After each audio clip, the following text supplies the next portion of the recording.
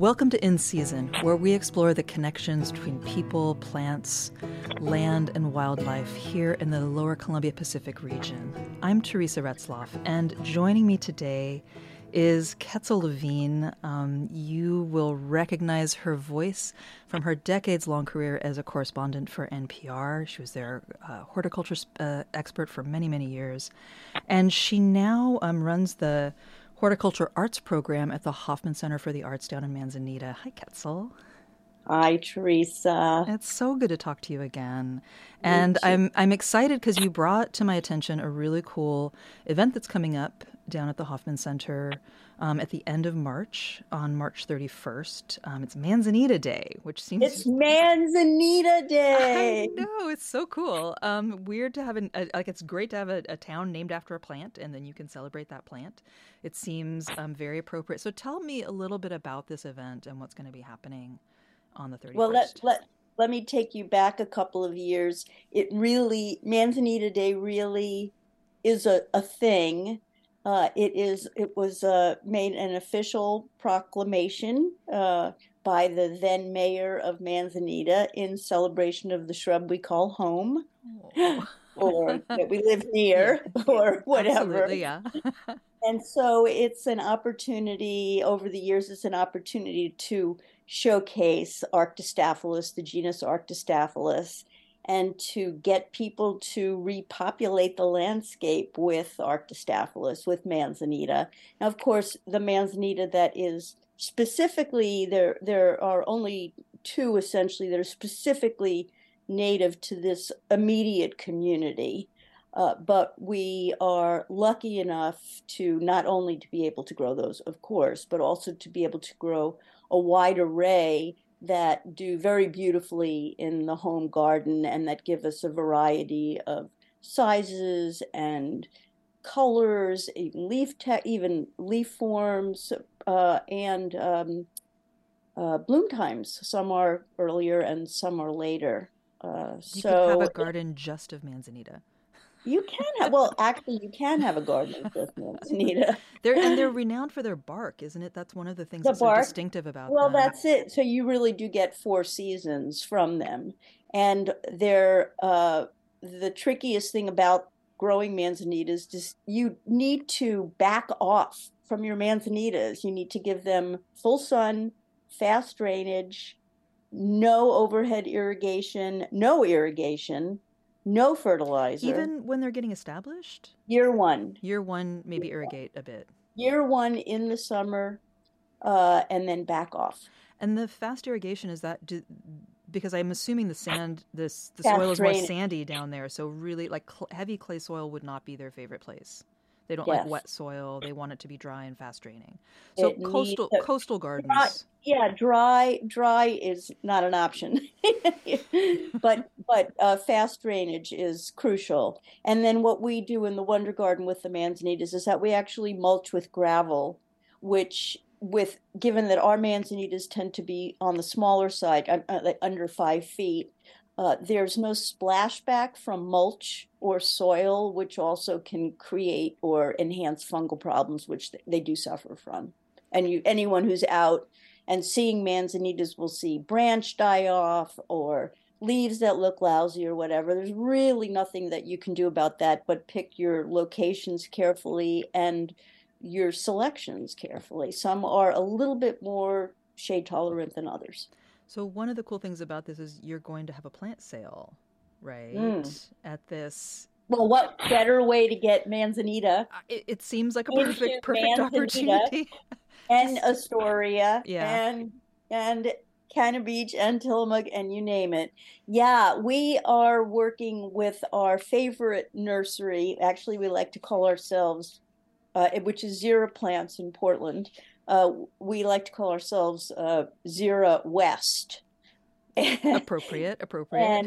And they are making available to us. Wow, I think I've ordered maybe like 75 to 90 Manzanitas in an array of species that you are not going to find anywhere around here. So it's going to be a great sale. So we're going to have Manzanitas, and they're all going to be $20. They're beautiful. 6-inch pots, which is more or less a gallon.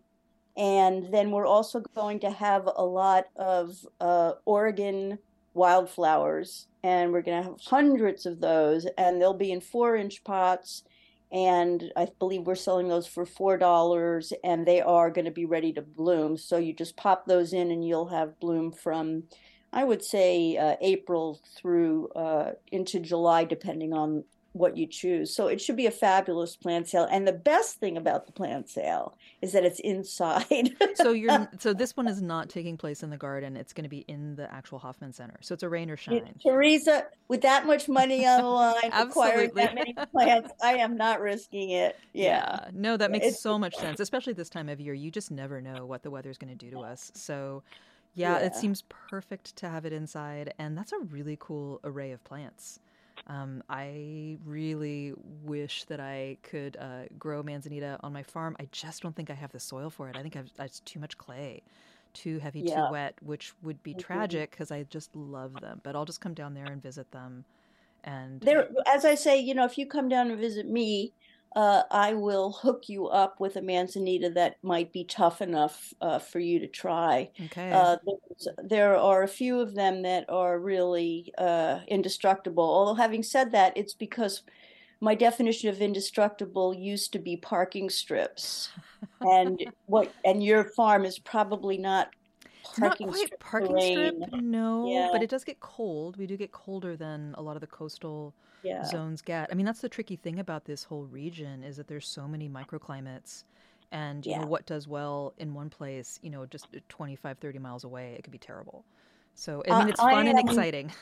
I am willing to risk the life of a manzanita I on you. I would And love to try one. I think that hey, sounds like you such know an what? adventure. I mean, Well, hang they're on. such Wait, beautiful plants. They're such beautiful Teresa, there plants. there is a solution. Some manzanitas love life in a pot. Love it. Well, there we go. There you I go. could do it in a container. And that's such a Full lovely thing. full sun. Full sun. I got full sun. Okay. I can do you full sun. Okay. Not a shady We're on. place. Yeah. It's okay. We're All on. right, we're on and I'm going to come down. I'm going to get that plant. I'm going to be So let inside at the Hoffman Center. But then you also have a cool thing happening in the afternoon. So I just want to say like the plant sale is from 11 to 1 on and Friday, March 31st. And on Manzanita Day is the last day in March, March okay. 31st. So Friday, March 31st. Hmm. And also just to emphasize that like there's not going to be any pre-sales for this event. You just got to show up and get there early and get the best plants. Yeah, So and and if it's raining, we'll have awnings out, so we're not gonna let people who are queued up get wet. We'll take care of yeah, but everybody. people out here, we should be able to handle the rain. We've had a lot You of would practice in think. these last few years. I know people can be remarkably wimpy about it. I mean, and myself included. I don't like getting into my rain gear and going out and having to do things on my farm. But at the same time, I mean, if you're not willing to put on a rain jacket and get a little bit of wet, Yeah, you're gonna never do you're in the anything out wrong. here. You're in the wrong place. You're in the Yeah, wrong climate. I know. So you come for the yeah. plant sale, and that's gonna be great. And you can go have Right, lunch, enjoy right, Manzanita, celebrate right, Manzanita Day. It'll be beautiful. And right. then in the afternoon, you've got a really cool speaker coming. Yes, yes. We have a very well-known Northwest photographer by the name of David Perry, who's out of the Seattle area, and his work is astonishing. And of course, he will have beautiful photographs. But the interesting thing about this talk is that it is the first in a year-long series that he's kicking off on gardening with a changing climate. And David had addressed the Hardy Plant Society of Oregon back in the fall at a very large meeting, and he was the keynote speaker, and people were raving about his observations and his philosophical takes on the kinds of gardeners that we grew up as, if you will, hmm over the last couple of decades, those of us who've been gardening for decades, and where we're headed and the need for change, the need to observe the changes around us, which I mean, see, want to see them or not, they're around us, and how to respond, and I suppose how to respond with something other than despair.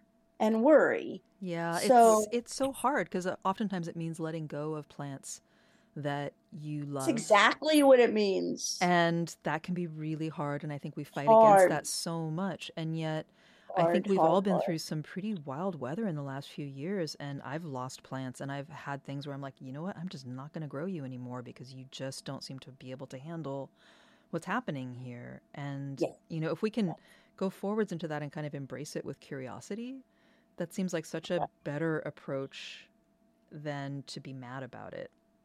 I mean, I'm Yes. mad about it. I'm mad about climate change. I'm mad Yes. about it for so many reasons. Of course. But it's also accepting if we want to continue as gardeners and as farmers, for myself. I mean, it's like we've got to adapt. And so, yeah, he Yeah. sounds amazing. I like that he's described also as a storyteller. Yes. That leads me to think that it's going to be a really good talk. I think it's going to be a fabulous talk, but I will say we're hoping to reach out to a community beyond just home gardeners because Mm-hmm. this isn't a how-to talk. This isn't a talk about what and what not to plant or how to or not to amend the soil or improve your drainage or whatever that might be. It's really a talk about the whole. And I wanted to talk to you a little bit about my observations as I'm going into creating this series that we are creating at the Hoffman Center. Yeah. Um, and there are a couple of things that have jumped out at me over the years. None of this is new. Your listeners are not going to be surprised by any of this. It's just, okay, well, if we step up to deal with these things, what does that look like? So, one of them, of course, is the phenological mismatch of flowers not being open when the pollinator is active, right? So, for instance, hummingbirds and bees might arrive either too early or too late to feed on the flowers that they normally rely on. So, we're going to see this for across many animal species, insect animal species, and ways of dealing with it. We're all reading about this and thinking about this. To address a mismatch of timing like this um, would include choosing garden plants that have long flowering seasons. This is assuming that the animals can make the transition. Yeah. And also, the one that we've all been after for a long time now, planting as much of a variety of pollinating plants as possible. Yeah, and things that bloom over a long season, Pollinators, you can have. pollinators. Yeah, Yeah, you can have things that maybe like this plant starts blooming very early, and then as it's stopping, this next one is starting. And just trying to make sure that you've got something blooming almost year round if you can, because you never know, like you said, when who's those. going to swing by? Who's going to swing by Absolutely. to belly up to the bar and there's Yeah, nothing? I feel like we And saw so, that so much last year here when with mm, that incredible rain that we had so late in the season and mhm, when the trees were blooming then we had a freeze and the bees weren't flying and so many people noticed like much less fruit on their exactly, trees, and that's just a exactly, small impact there, but when you start to exactly. really realize no that's going to just keep happening. Yeah, Oof. and so Yeah. there's so much talk about pollinators. In fact, I'm visiting some friends of mine down in Corvallis this weekend, and one of them is 10 years old, and she just came back from a meeting with her Girl Scout troop about planting a pollinator garden, and um, and I think what we need to reiterate about this is that it's the timing that's changing. Mm-hmm. And so this is a changing climate. It's not just we want to attract them. We need to provide for them in terms of protecting them against their not being at the right place at the right time. And habitat, I mean, that's another thing too. It's like thinking about the food for them with the pollinating plants or the plants, but also like where do they live? What kind of habitat do they need? Do you need to leave your leaves on the ground so the burrowing insects cannot be disturbed? There's so many things. It's a whole, you have to take that whole ecosystem approach to it in a sense and just think about if we want these insects and these birds to be around and surviving, how are we taking care of them and welcoming them, so that they have the best chance to survive and do their thing.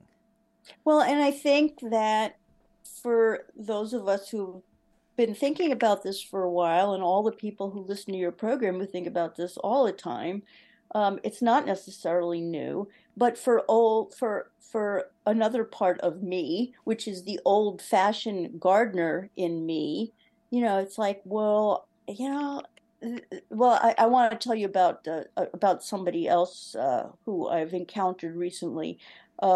But I'm not quite ready to pivot. So can you remind me that I want to I tell will you about? absolutely, yes. We'll come back to that. Sorry, Then we'll I'm pivot and sorry. we'll bring somebody else up. No, it's totally fine. I'm Okay. excited that you're doing this series at the Hoffman Center. I think it's such a great thing to focus on and to look at that as an art because there's so many different ways that you can approach climate change and horticulture from so many different angles. But the And point is that you need to do it. yeah, And that's kind of what I was trying to say is that as an old-fashioned gardener, I want what I want when I want it. And I know what I want, or at least I used to know what I want, and and you used to be able to have that. and I used to be able You to have know, it, and I wasn't worried about all of these other things because there were other places for all of these animals to go to get what they needed. hmm Well, hello. yeah, it's on you So now. It's on all of us. But I think it's we do on have all to of us. really rethink how we approach gardening. And I mean, I think, if I can get a little philosophical here too, I Oh, think that, it's your show, honey. Go for it. well, I just think about that whole, you said something about like as an old fashioned gardener, you're used to being able to have whatever you want whenever you want it. And I feel like that's kind of like our culture at large has gotten used to this whole like, but I want it, but I want it now, but I want it to do this, but I want this to happen. Don't tell me no. And I've encountered this a lot as I try to talk people through what plants to put in their gardens. And, even just the thing about, I'm sorry that, that tomato plant wants full sun. And if you only have shade, it's going to die. And there's nothing, like, I can't magically make a tomato plant that wants to live in full shade. And sometimes I would get a lot of pushback from people about, but I want it, but I want to grow tomatoes. And I'm like, then you need to move. Sell your house and move to a place with sun or cut down all the trees. But you can't always have what you want. I feel like I'm constantly quoting the Saying Rolling that. Stones, but it's Yeah. just like, Yeah. I jeez. mean, people love, for instance, people love dogwoods. Well, who doesn't love a They're dogwood? so beautiful. Well, most of us can't grow them out here. Hmm. It's like, okay, it's not going to work. Travel and You know? visit it in someone else's garden. Yeah, or go into the woods and look at the Yeah. native dogwoods. Oh my God, Yeah. what could be more spectacular? I know that Um, yeah, there is a lot of that. And so there's an acceptance I think that we have to come to, and then also allow ourselves to be humbled by nature, that like nature is so much more powerful than we are. okay, so I want to go back now to when I said there's someone else I want to talk to you about, Cool. We're pivoting now. We're pivoting. if you don't mind, because Absolutely. No. this addresses the old gardener in me and the gardener who started in when did I start? I started when my marriage was falling apart, so that would be the mid 80s. I often joke that, I mean, that's how I turned to gardening was that I needed a coping mechanism, and that was it. It's a wonderful I'm not coping I'm not mechanism. the only one. Nope. Not at all. And so I attended a Zoom meeting with an Australian gardener named Michael McCoy. Perhaps there are people who are listening to your show who were lucky enough to hear him. But McCoy also started way back when, and we're talking about, he talked about his education as a gardener. And he talked about something called horticultural virtuosity. And this was his idea of getting the absolute maximum out of every plant. So, in other words, you wanted peak performance. That's, he was studying in England for a while with Christopher Lloyd, and every perennial, every plant was beyond picture perfect. It was plant porn, it was flower porn. And he he learned over the decades, as he learned about resource restrictions. And in Australia, they've been screaming, you can't use water for 30 years now. And soils, and how he used to beef up the soils. And it was all about making the soils as delicious and as wonderful to get this peak performance. Well, guess what? I mean, the problem with peak performance with them is that the only way to keep it up is to keep feeding and to keep feeding and to keep feeding And and to to keep watering. top dress and water and top dress and feed. And now here we are in the 2020s, and it's like, whoa, that's over. That's over. The plants that he chooses have completely changed. He only deals with native soils, and what he will do in his subsoil is improve drainage, improve that drainage, and use plants that can adapt to those native soils. Now, it doesn't mean only native plants. It's just, if I'm going to have to, if I have to work this hard to get you to grow, then it's in no one's interest anymore. And so that whole idea of being a star gardener and having, this peak performance garden, it's like, let it go. That is really powerful. And that's such a shift that we have to make. I mean, that's really impressive that he was able to make that, because when you become renowned, especially, and I think, whether you're an internationally known gardener or whether you're the person on your block with the beautiful garden, understanding and accepting that we might have to move on from that, and we might have to change how we think about what we expect of our plants. I think that's so well said and so beautiful. Are you finding that in your own garden? Are you trying to embrace that? I don't pay much attention to my home garden, but this is a crisis for me in the Wonder Garden. And this is the garden that is in Manzanita that I hope your listeners will come to or It's have been such a to. beautiful public garden, right across It's from a the Hoffman Center. it is a beautiful public garden across the street from the Hoffman Center, right on Lanita in Manzanita. But guess what? I'm ready to redo the largest bed because I've gotten myself in I have, as he called it, and I thought that was brilliant, unsustainably elevated soil.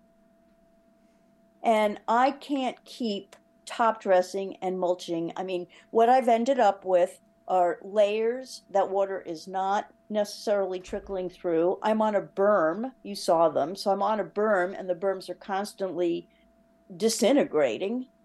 And I am changing up in one bed as a demonstration bed, gardening with a changing climate, uh, going to change up the plants that are in there. And I'm going to mulch it with gravel. And good luck, y'all. Are you changing? Are you going to change the plants that you're using? Are you taking Yes, some I out and am. they're just see you later? Yes. You're not here anymore, Yeah. and there's some new plants you're introducing. I mean, that's exciting. I think It's and that both. is a It's really both.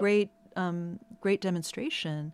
I mean, there's some grief in that and some Hell loss yeah. too. I mean, I don't know Awfully how involved. you are. I mean, I find like there's plants that I welcome back every year, and I'm so excited to see them or when they bloom, and it's like, oh hey, it's you again. It's like having old friends show up and come round and hang out with you for a while. And when you can't have them anymore, there's a loss there and a sadness, but also it might also make room for something new.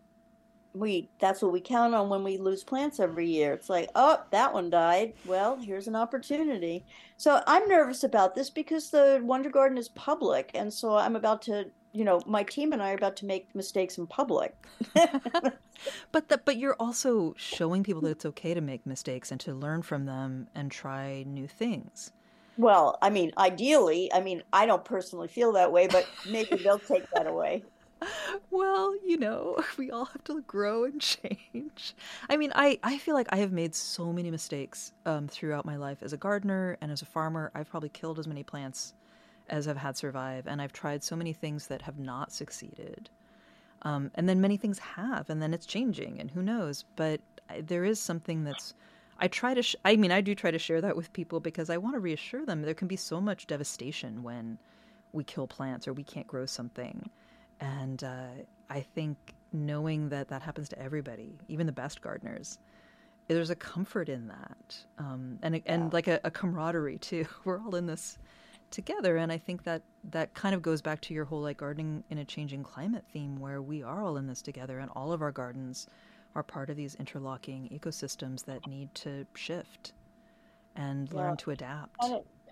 Kind of sad how many years this has been out there and how Hmm. long it's taken us all It has, but to adjust. But it's okay. it's okay. We're getting Time. there, and It's we will time. It's continue to time. get there. I know.